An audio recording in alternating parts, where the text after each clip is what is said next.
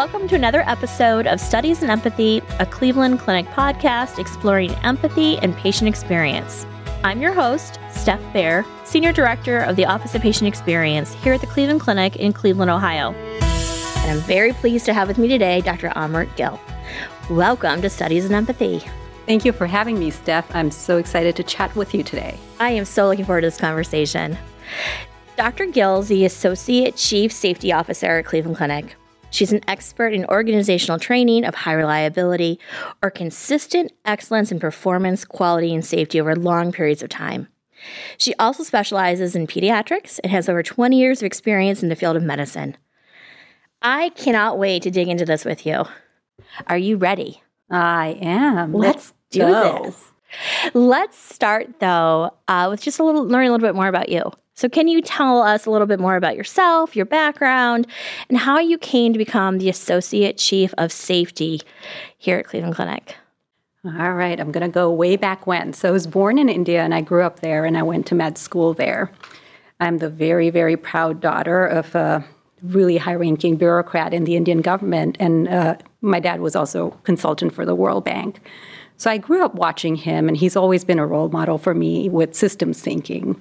You know, whether it was going to the Gemba for farmers during a famine to see how to introduce technology to them, or improving systems and processes with a devastating earthquake in Western India or the tsunami in Southeast Asia. You know, I always watched him improving systems, improving process, policy, and I was curious. And he was a little disappointed that I didn't follow his footsteps and go into his line. The doctor-daughter made him disappointed. Yeah, I love it. Yeah, the Indian doctor-daughter made him disappointed. So, but I think he now is very proud of what I do. I'm also the sister to two brothers, and my older brother, Monty, he was amazing. So he was born prematurely in the 70s, and so he had retinopathy of prematurity, which kind of can, impact your eyesight. So he was legally blind in one eye. That turned out okay. It didn't stop him. He loved to have fun ever since he was a kid, and then grew up to become a high-performance race car driver.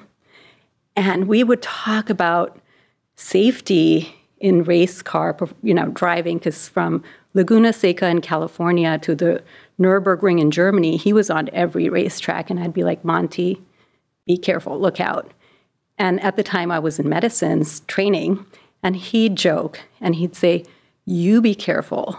There is no chance that I'm going to get into an accident because we are so reliable with our checklist. We're safer on the racetrack than we are on the road. However, I'm not so sure I trust hospitals. And then when he was 37, he passed away. And I was exposed to some of the holes and the gaps in healthcare. That kind of made me start thinking patient safety is so important and critical, and it can impact so many of us in a way that we don't even realize. I finished residency in 2008, soon after he passed away, which was in 2007, and I was interviewing for jobs.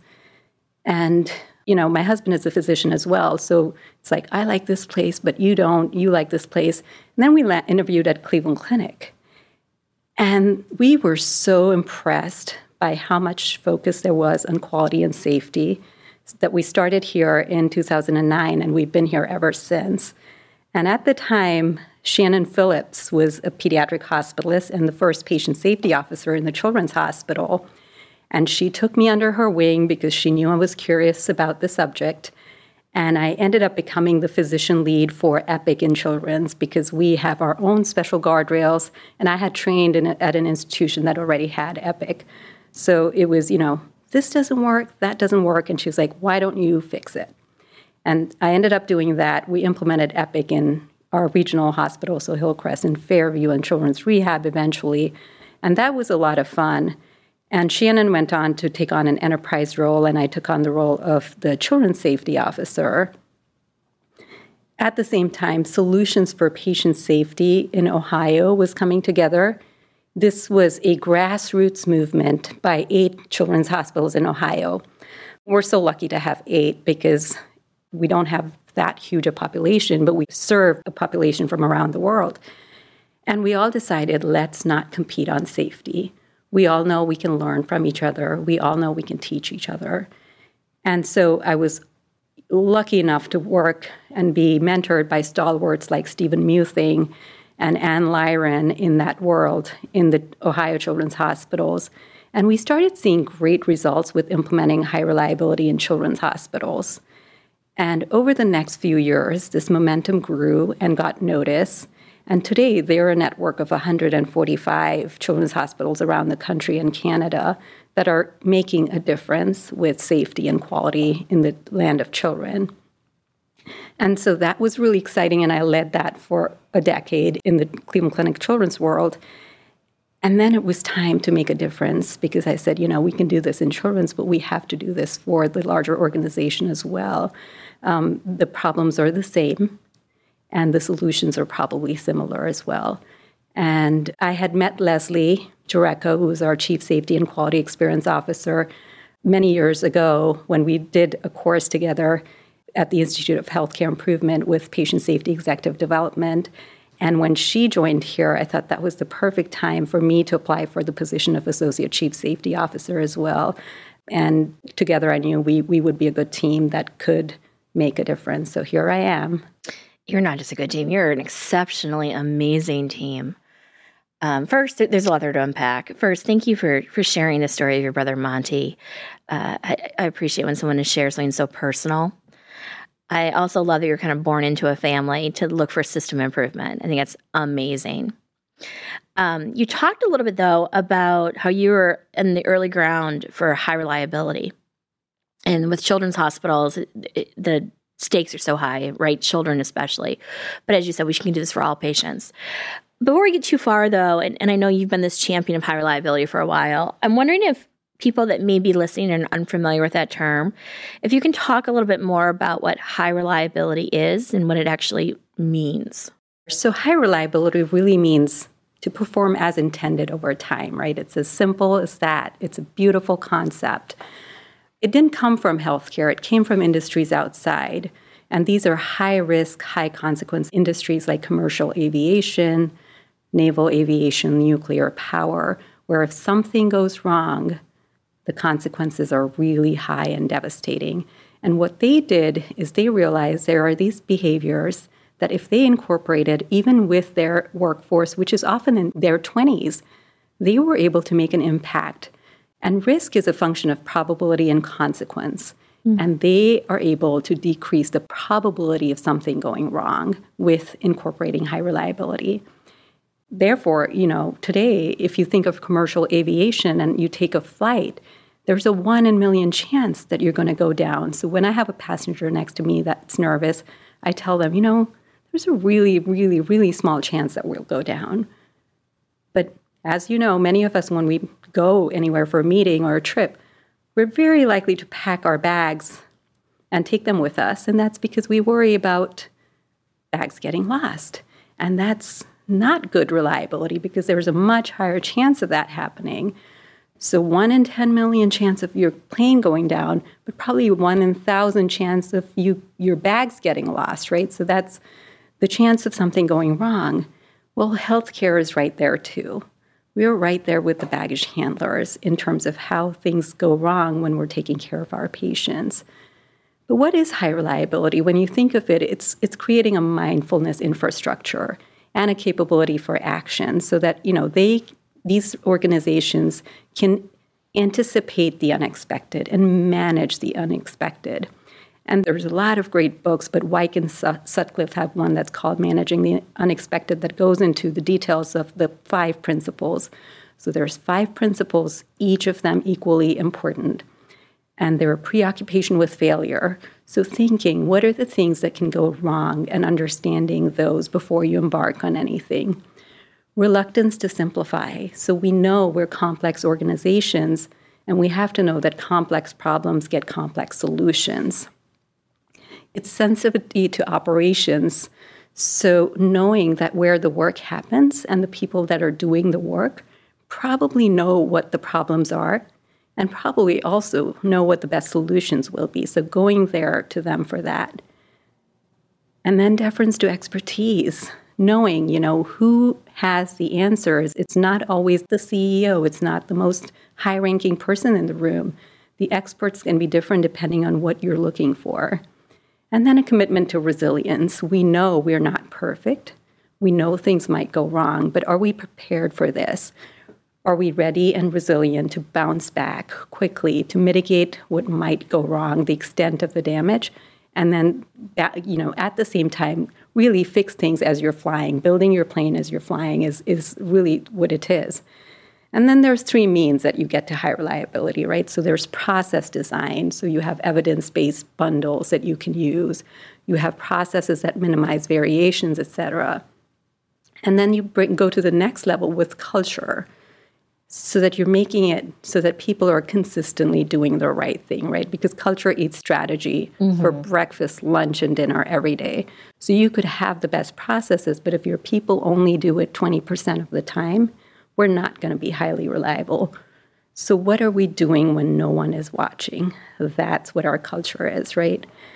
I love the iceberg sculpture we have in the Cleveland Clinic in the J hallway, because it always, to me, signifies culture. What is the underbelly of our organization, and how do we get it right every time? And then finally, the third step in high reliability is human factors integration. So how do you devise systems so that it's impossible to get it wrong and easy to do it right? So you set your caregivers up for success. And then you talked about, why does it matter?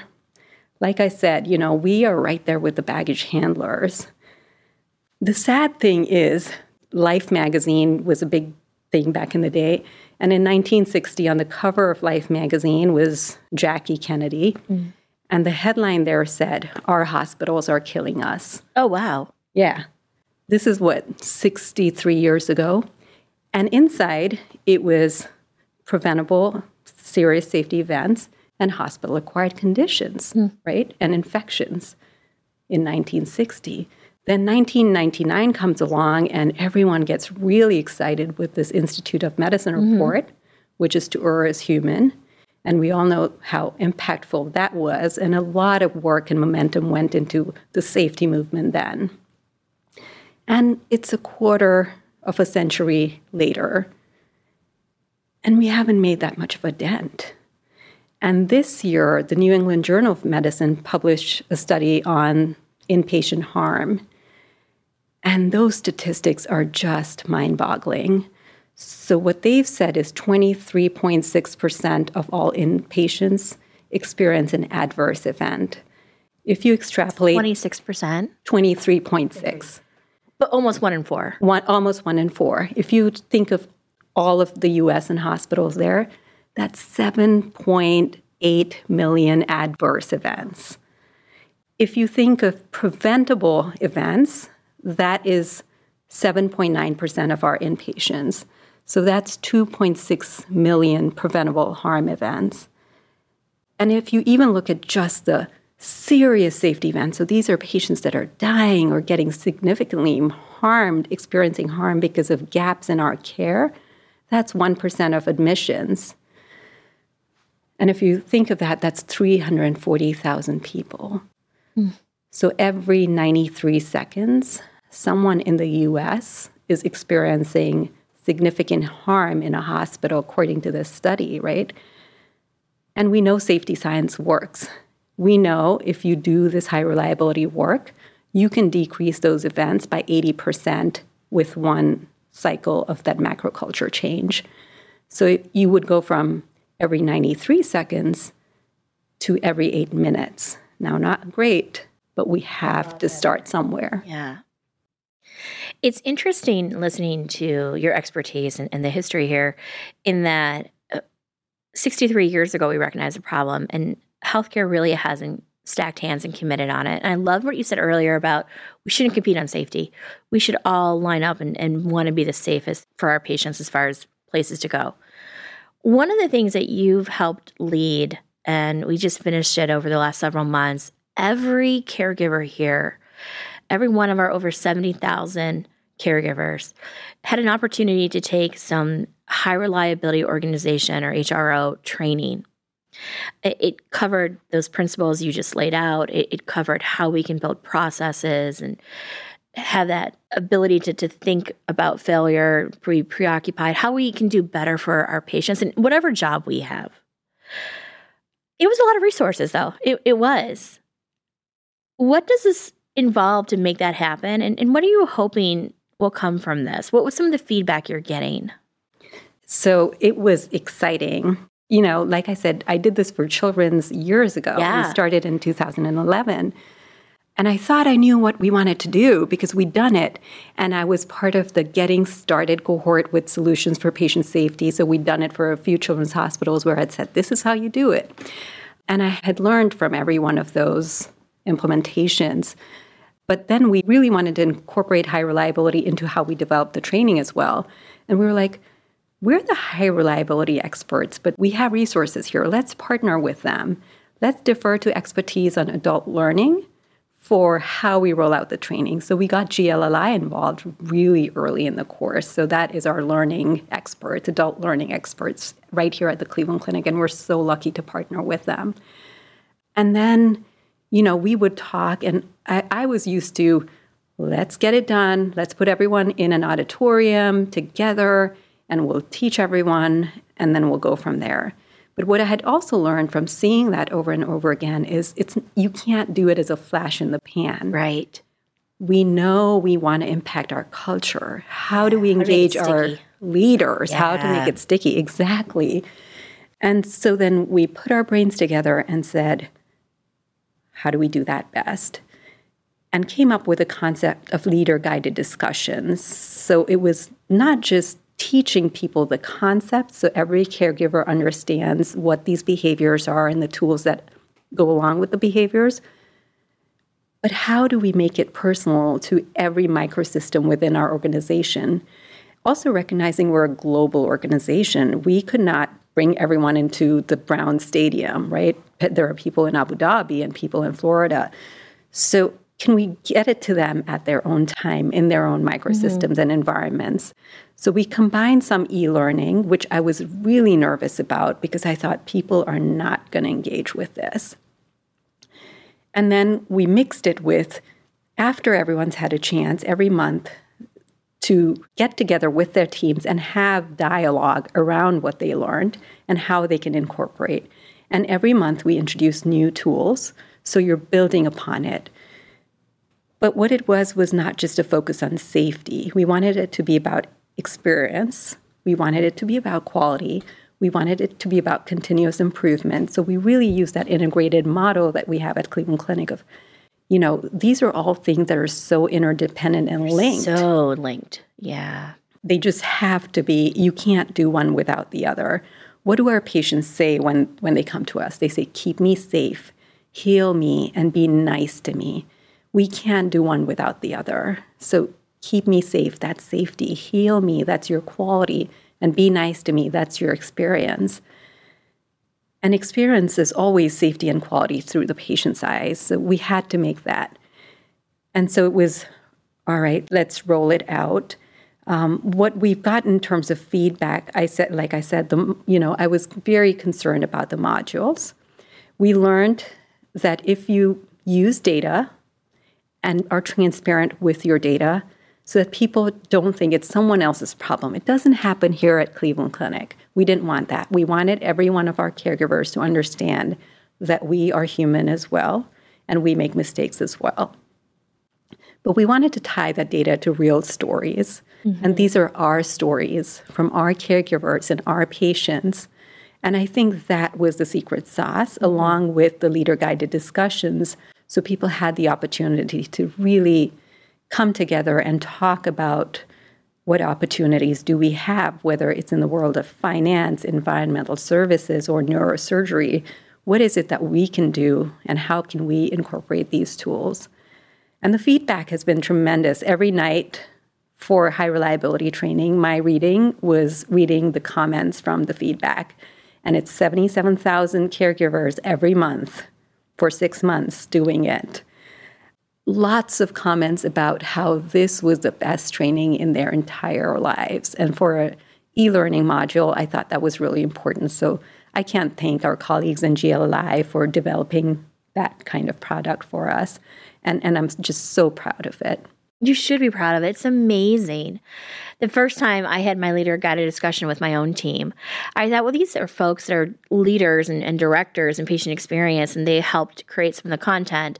This to them may not be that interesting because it might feel like we know this already, Steph. I have to tell you, that first conversation was so engaging that I gave us a 30-minute window to talk it through. I didn't have enough time. People still wanted to talk. And I heard it from my own team, how important they felt this was, even in the non-clinical roles. It's phenomenal and it's transformative. And just before we're having this session, I had talked with Chrissy Daniels from Press Ganey, and she said it is the next step in healthcare. So even the industry is taking note. So well done, you. Thank you.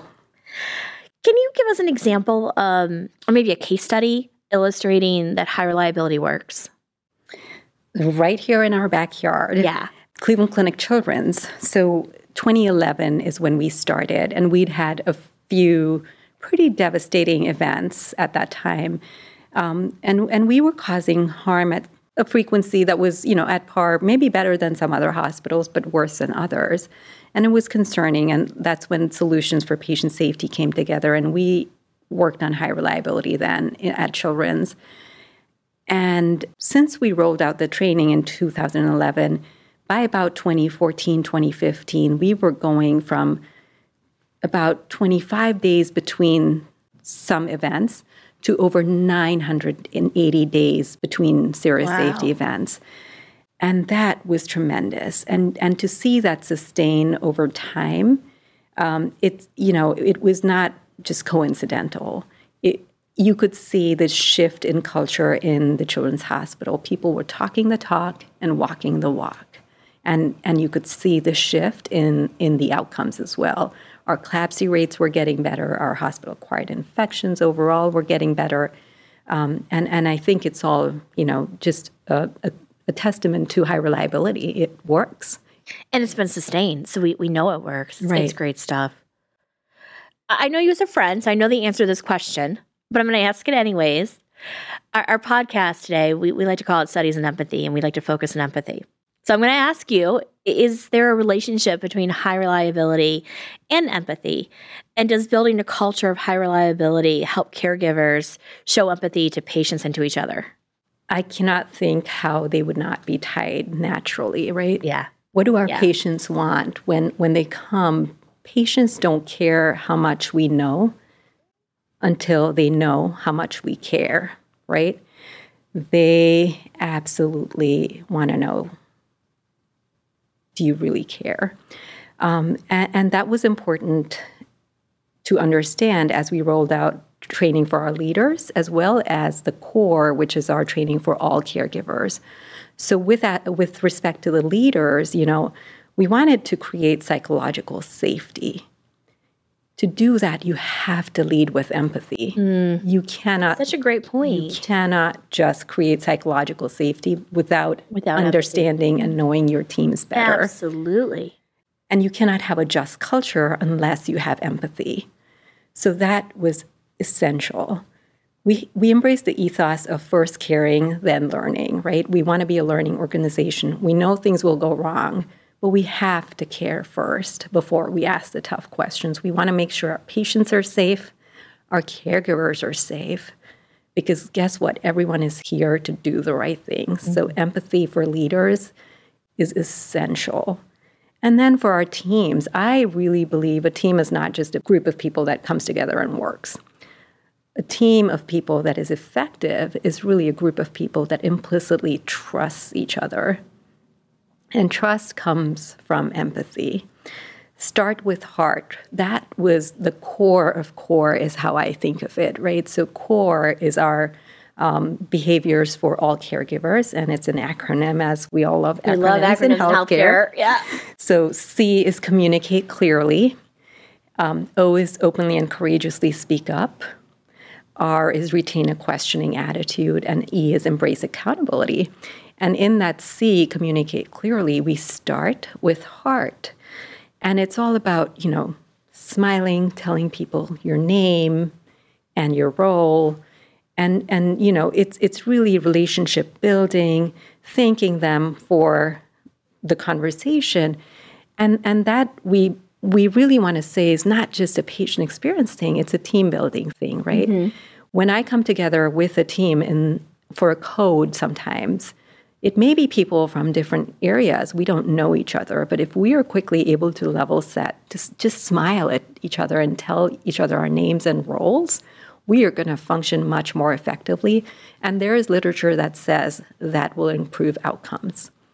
It's the same everywhere. It's our ORs, right? If that team feels safe, they're going to speak up when they think something's not okay. Are we sure we have that consent on that right patient? Are we sure we look for that retained foreign body? Can we stop to make sure we did this? That is only when we remove that hierarchy. Yeah. And that comes from empathy. And we have such great tools with empathy and with experience that we have to incorporate into high reliability. So we were not going to reinvent the wheel, but use what is already beautiful and developed and incorporate it into the high reliability work. So that I think they're absolutely tied together. I thought you would say that, but I didn't know you would say it so well. Can you talk about the importance of safety event reporting? We need to report, we need to speak up. What's the relationship between safety reports and the occurrence of safety events? This is one of my favorite things. And what's tremendous has been, like, as we've rolled out high reliability, our safety event reporting continues to go up, right? And if you're not in the world of safety, you think, whoa, that's not a good thing. Why are you having more safety events? But what we think of it as, these are not significant harm events. They're often what we call near misses. Mm-hmm. They've never reached a patient. But there are opportunities where something may have gone wrong.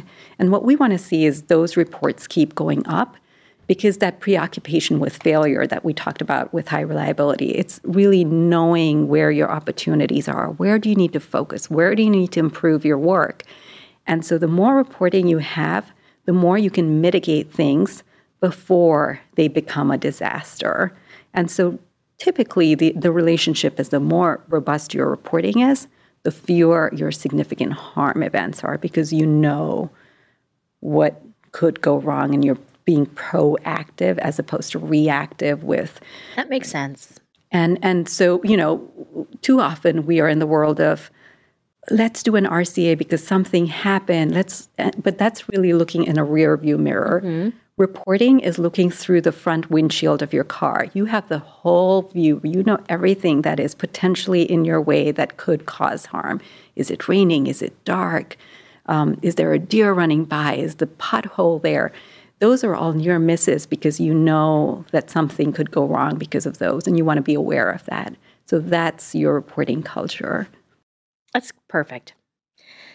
As we start to wrap up this conversation, though, I think we could talk for a lot longer, and we will, you and I, afterwards. Stories are so important in our empathy podcast and in patient experience. And as you said, we take the data and the stories in our training. So stories help drive home conceptual work. Patient safety is an issue that touches so many personally. I'm wondering if there's any stories that you can share about patient safety that might show why it's important. Sure. I'll share a couple. So I started with Monty's story, and I told you I knew I wanted to do something about safety, but I didn't know what exactly. And so soon after I joined Cleveland Clinic, I learned about a little girl, Stephanie, who is adorable, who had passed away because of gaps in our care. And then I met her mother, Katie, and she was the most amazing, inspiring person ever. And what blew my mind is her altruism, because what they wanted, her family, was, what are you going to do so that this doesn't happen again? What are you going to learn? How are you going to prevent this? And for me, that kind of gave me direction. And I feel like Stephanie has become my North Star. And her mom, we invited her back after 10 years of Stephanie's passing to talk to the Children's Hospital. And what she often says, and she said there, is turn the lights on. Because during Stephanie's care, people hadn't turned the lights on often in the room, but it wasn't a failure of one person or, one little thing. It was our system that had failed. And when she said turn the lights on, it's not just that literally turn the lights on, but metaphorically, what critical thinking, that situational awareness, that mindfulness. And so I carry that with me. And we used that story, and we used, Katie was gracious enough to let us use that recording for the high reliability training. And when we rolled the training out, I got an email from another mom. And this time, this is Kristen, one of our caregivers. She's a dietitian, and she is the mom of 2 sets of twins. And she has 5 kids in all. And so she was postpartum from her second set of twins. And you can imagine exhausted, 2 weeks postpartum. And she noticed that Eleanor, one of her twins, wasn't feeding so well. And so she, went to the pediatrician, and very quickly things moved, and she went to the emergency room. She was critical care transport. And within 36 hours of her concern, she was diagnosed with Schoen's complex, which is a very complex congenital heart defect that can be devastating if not identified quickly and treated.